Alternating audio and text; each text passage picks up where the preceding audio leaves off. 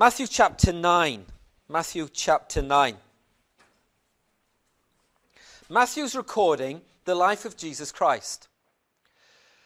And he records Jesus giving his great sermon, the Sermon on the Mount, chapter 5 and chapter 6.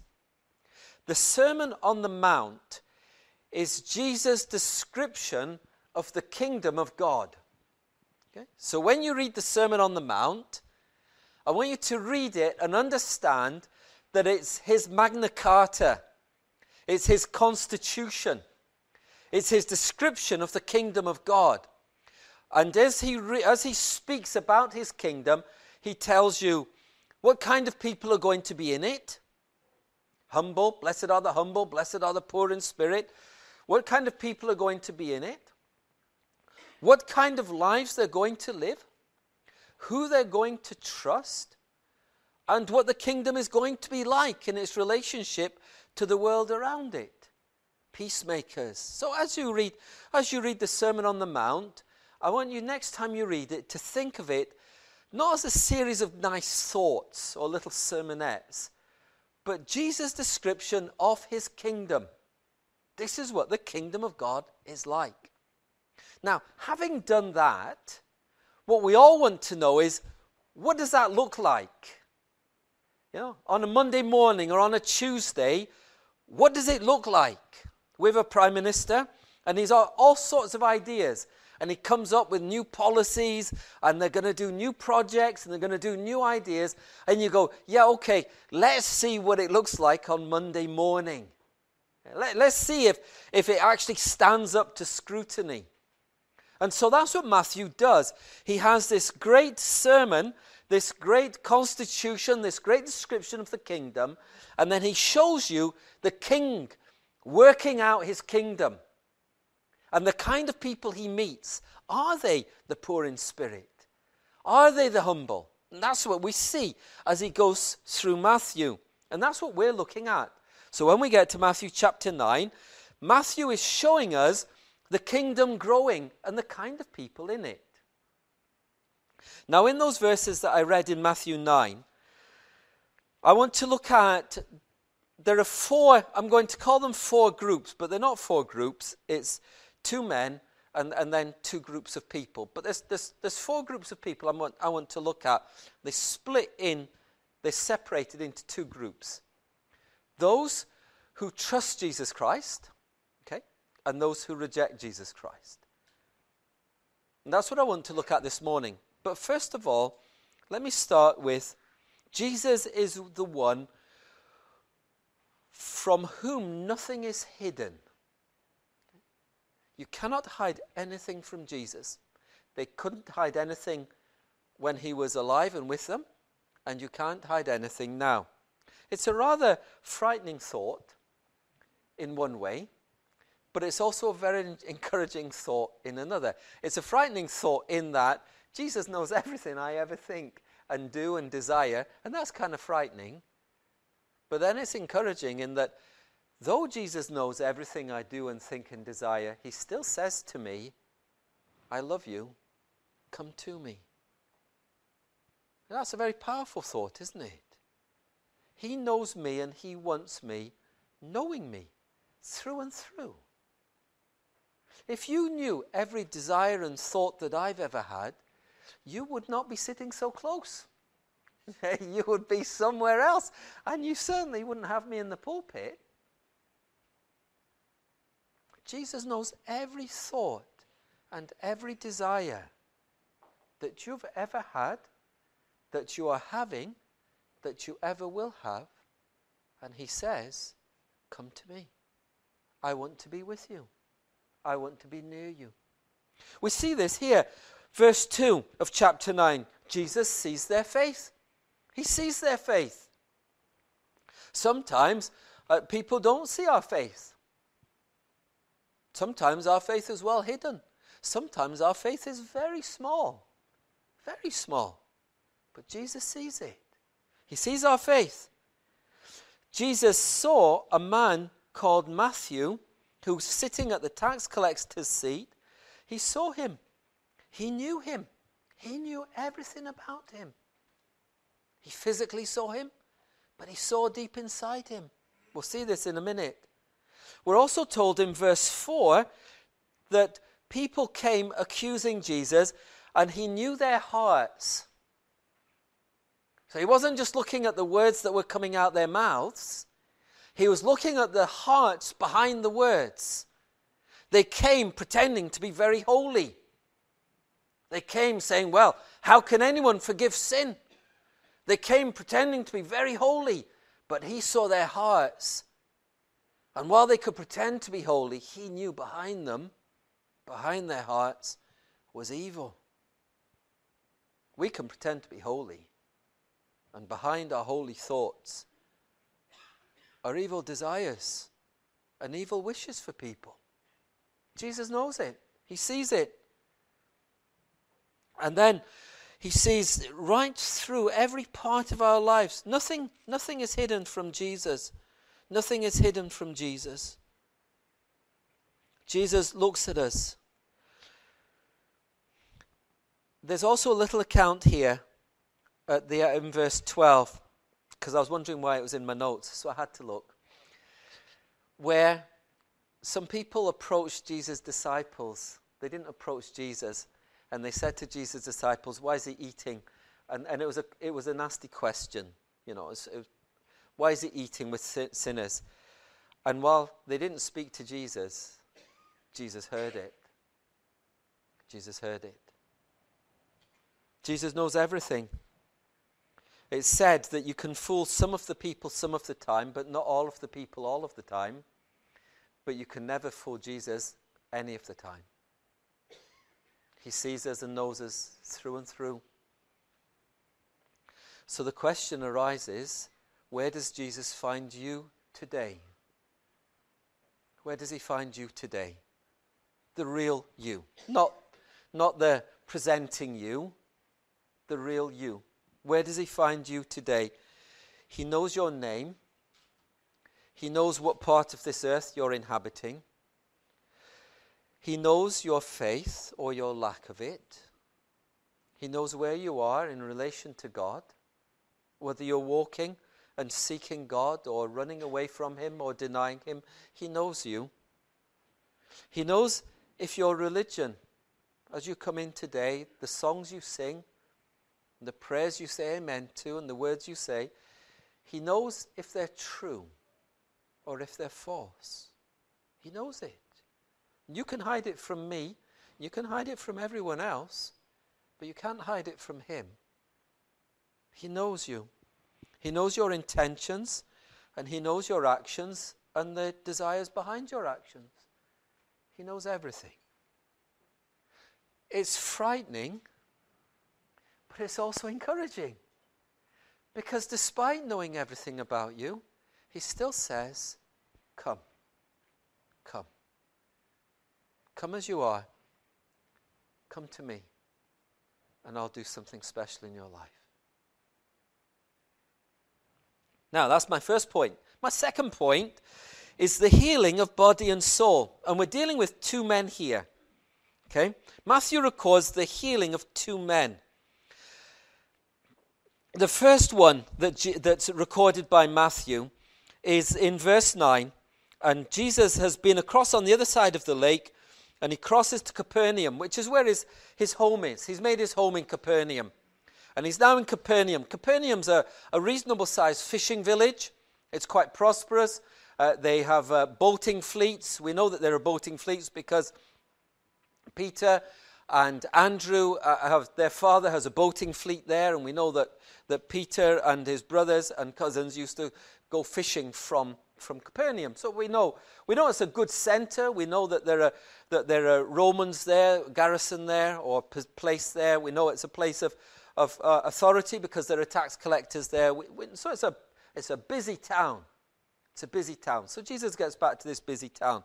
Matthew tells us that a man is brought to him who is paralyzed. Interestingly, Matthew doesn't tell what everyone else tells you. It was his mates brought him and couldn't get into the house, so they went on the roof and opened it up and dropped him down through the roof into the front room. Matthew doesn't tell you that, but this is who this man is. Matthew's not interested in that at this point. It's not important to him. It's not important that that's who this man was. I think it's Mark records that he was dropped through the roof by his friends. What Matthew records is this man's need. Okay? He's brought by friends, he records. A man is brought by friends. He's paralyzed. He's lying on a mat. He's brought by friends. He is obviously physically ill. It's obvious to everyone. He's lying on a mat.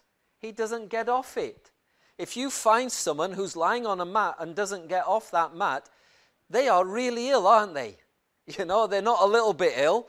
They are really ill. And if they're paralyzed, they're really, really, really ill. So Matthew says it's obvious to everyone that this man is sick.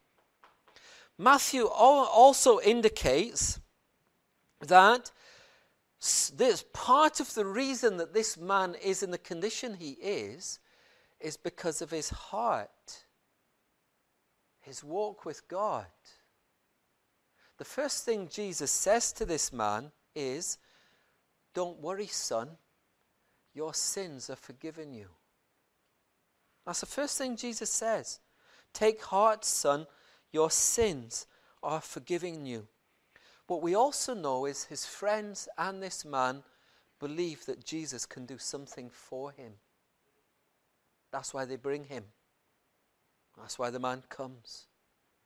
And so there we are, confronted by a man so obviously ill.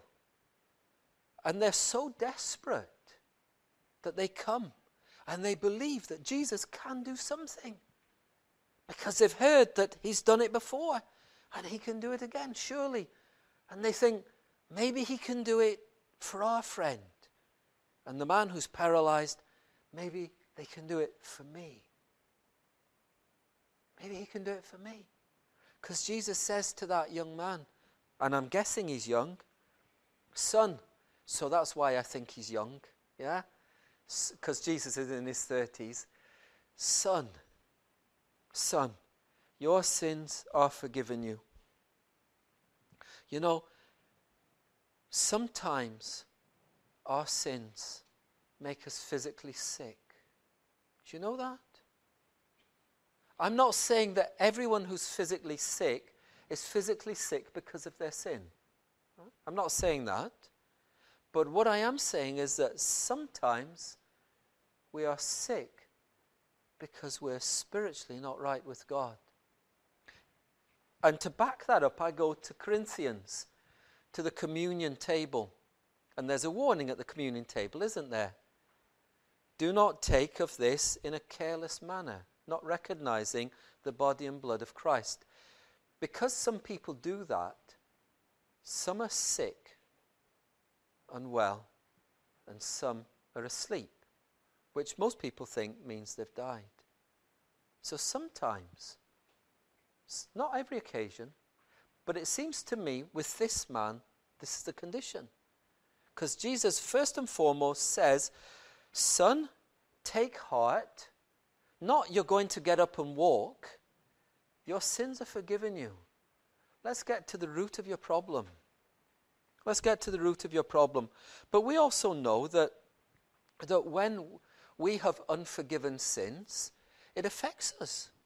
It affects our body. King David, he says, when one of his, I'm paraphrasing here, you have to look it up. He says, when I didn't confess my sins, it was like my bones went old, became old. They groaned in me. I physically manifested my spiritual failures, my unconfessed sins. Just ask you. Consider. Doesn't always happen, but on this occasion, it seems to. And it's really obvious. And Jesus says, you've come to me in faith. I forgive you. You're healed. Is that easy? Well, not really. Because he could only say it by taking that man's sin and bearing its penalty. But as one who took that man's sin and bore its penalty, he said, you're forgiven. You can be forgiven. Your life may be like this man's, where your sin is obvious. And it's obvious to all, and your life is broken. And we meet a lot of people like this, don't we? And sin is destroying their lives. It's destroying their bodies. It's destroying their minds. It's destroying their relationships. They may not be paralyzed, but they're broken as broken can be. Come to Jesus. Put your faith in him. Confess that you cannot fix yourself. It's beyond you. Acknowledge that only he can fix you. Your sins are forgiven you. If you're a Christian, you've heard those words. Take heart, my son, my daughter. Your sins are forgiven you. And what a day that was, wasn't it? That day when we realized our sins were forgiven. Do you remember that day? Do you remember that day when the burden was lifted? Do you remember that day when finally John Bunyan's Pilgrim's Progress, that wonderful book where he describes someone's life as a journey, and there's Bunyan, and he's got this terrible weight on his shoulders, and he's carrying this weight, and he's carrying this weight, and it's dragging him down, and he gets to the cross, and he looks at Jesus, and he trusts, and the weight came off. Do you remember that day when you understood what that meant? When the burdens of this world and the burdens of your sin were lifted, and Jesus Christ came in and said, take heart, take heart. So that's him. Maybe you're like that man. Now the second man is interesting. Again, this is intriguing. It intrigues me because Matthew puts himself into the story. So as he's telling the story of Jesus, he says, let me tell you about me. I'm in here. It's not time. It's not. Matthew became a Christian before the man who was paralyzed was healed. But when he's telling the story, he puts himself in it with this man. And when he thinks about that man, he says, he writes down, let me tell you about me. He's also known as Levi. If you look for him in the Bible, he's got two names, Matthew and Levi, you know. So he's also known as Levi. And you read about Levi's conversion, how Levi came to Christ. And he says, look, this is me. He says, I was in Capernaum, and there I was. And he speaks about how he was in Capernaum. He speaks about how he was a tax collector. He came, he saw a man called Matthew. It's me. Let me tell you about me. I'm here. Now, I was sat at the tax collector's booth. I was sat there at the tax collector's booth, and there I was, and I was surrounded by all the things of life and the busyness of life, and Jesus came and he said to me, follow me. And I got up and I went. That's my story.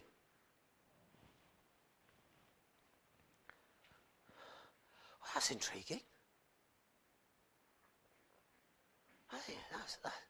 Do you not find that fascinating? Just think about it for a moment. There's Matthew. What can we say about him? Well, he can write, and he can read, and he can do maths. Okay? So he's ahead of a lot of people, isn't he?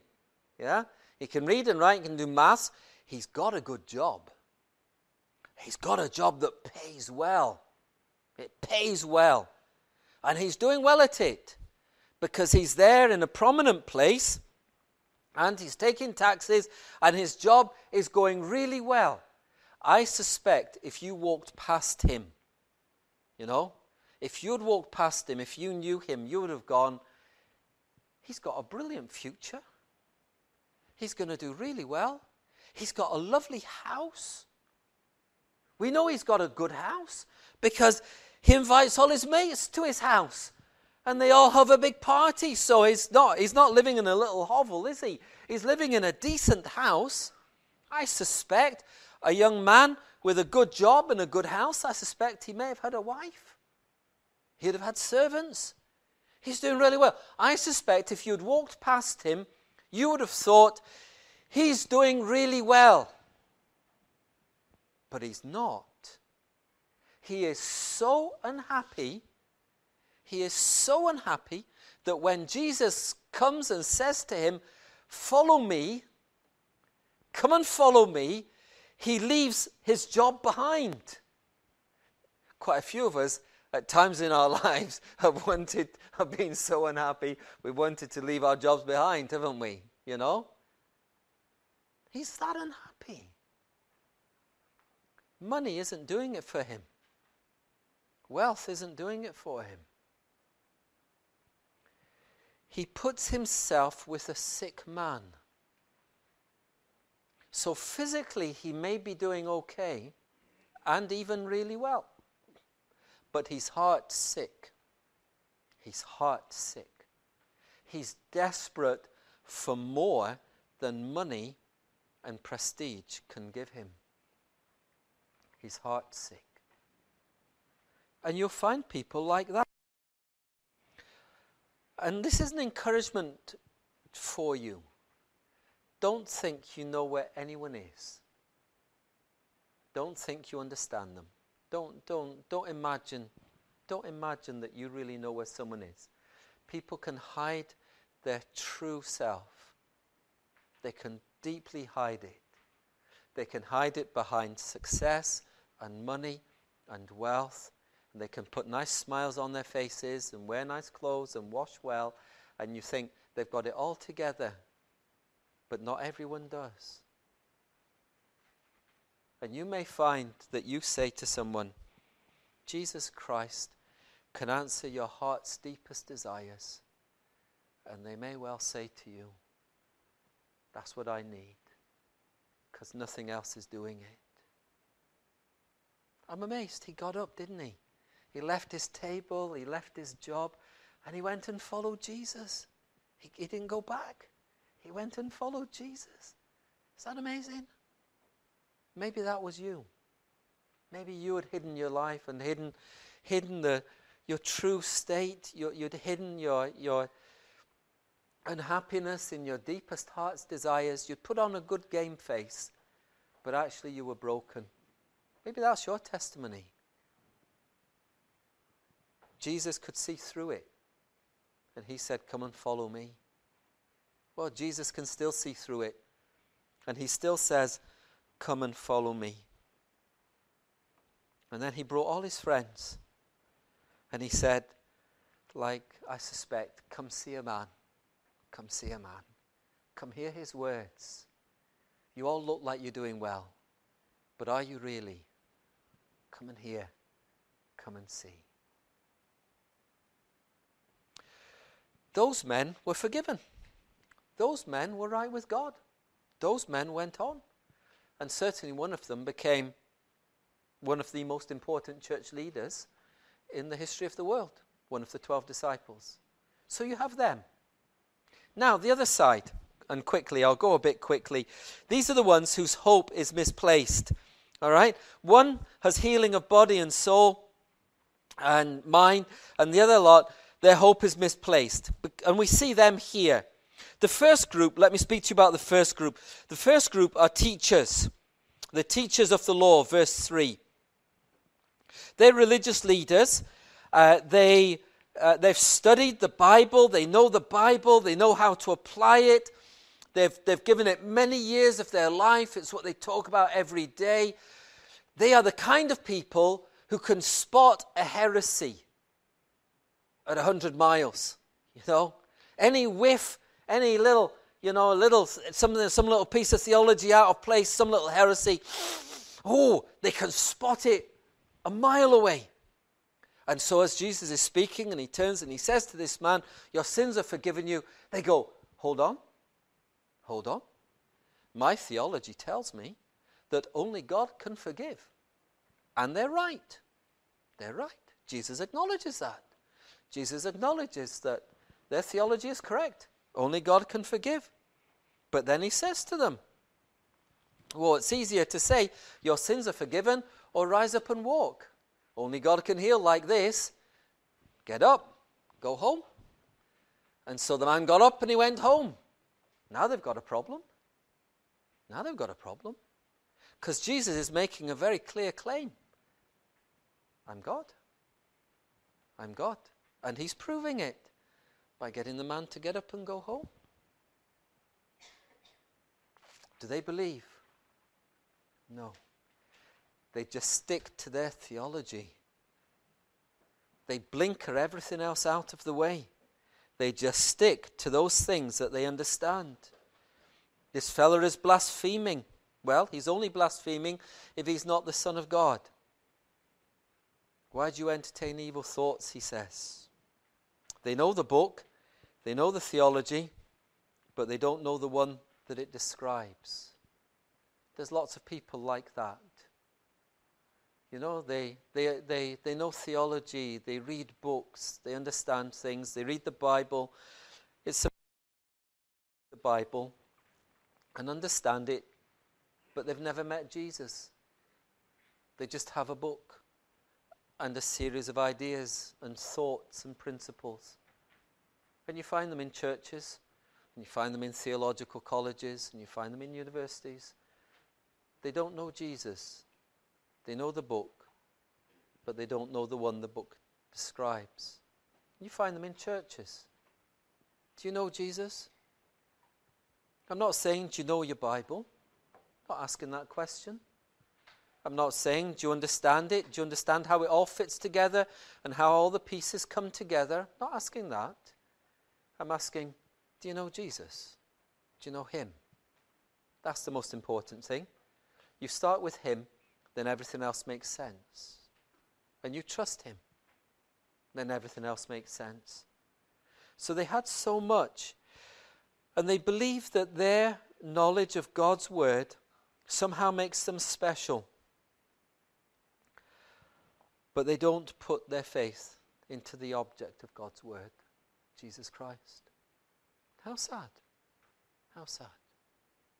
And then there's another group, the final group I'm just thinking about this morning. The second group are the Pharisees.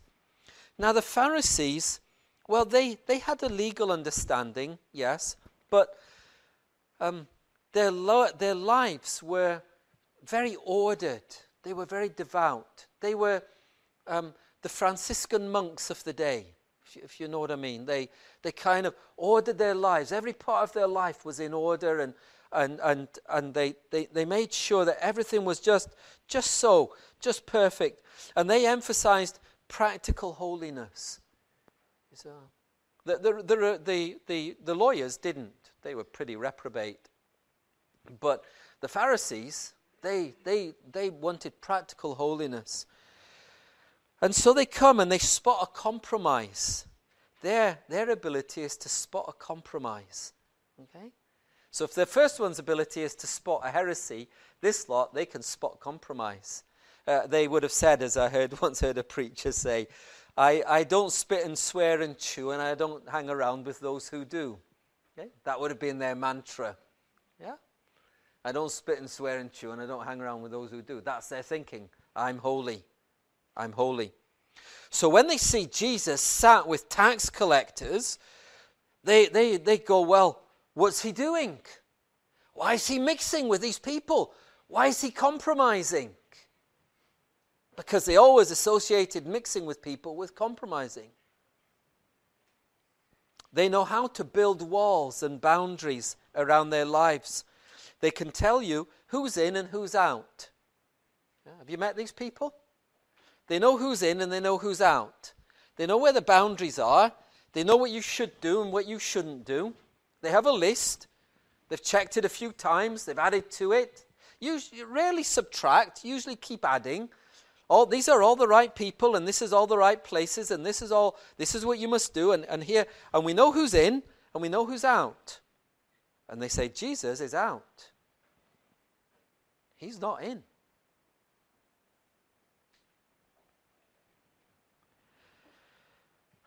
Jesus says, I've come for the sick, not the healthy.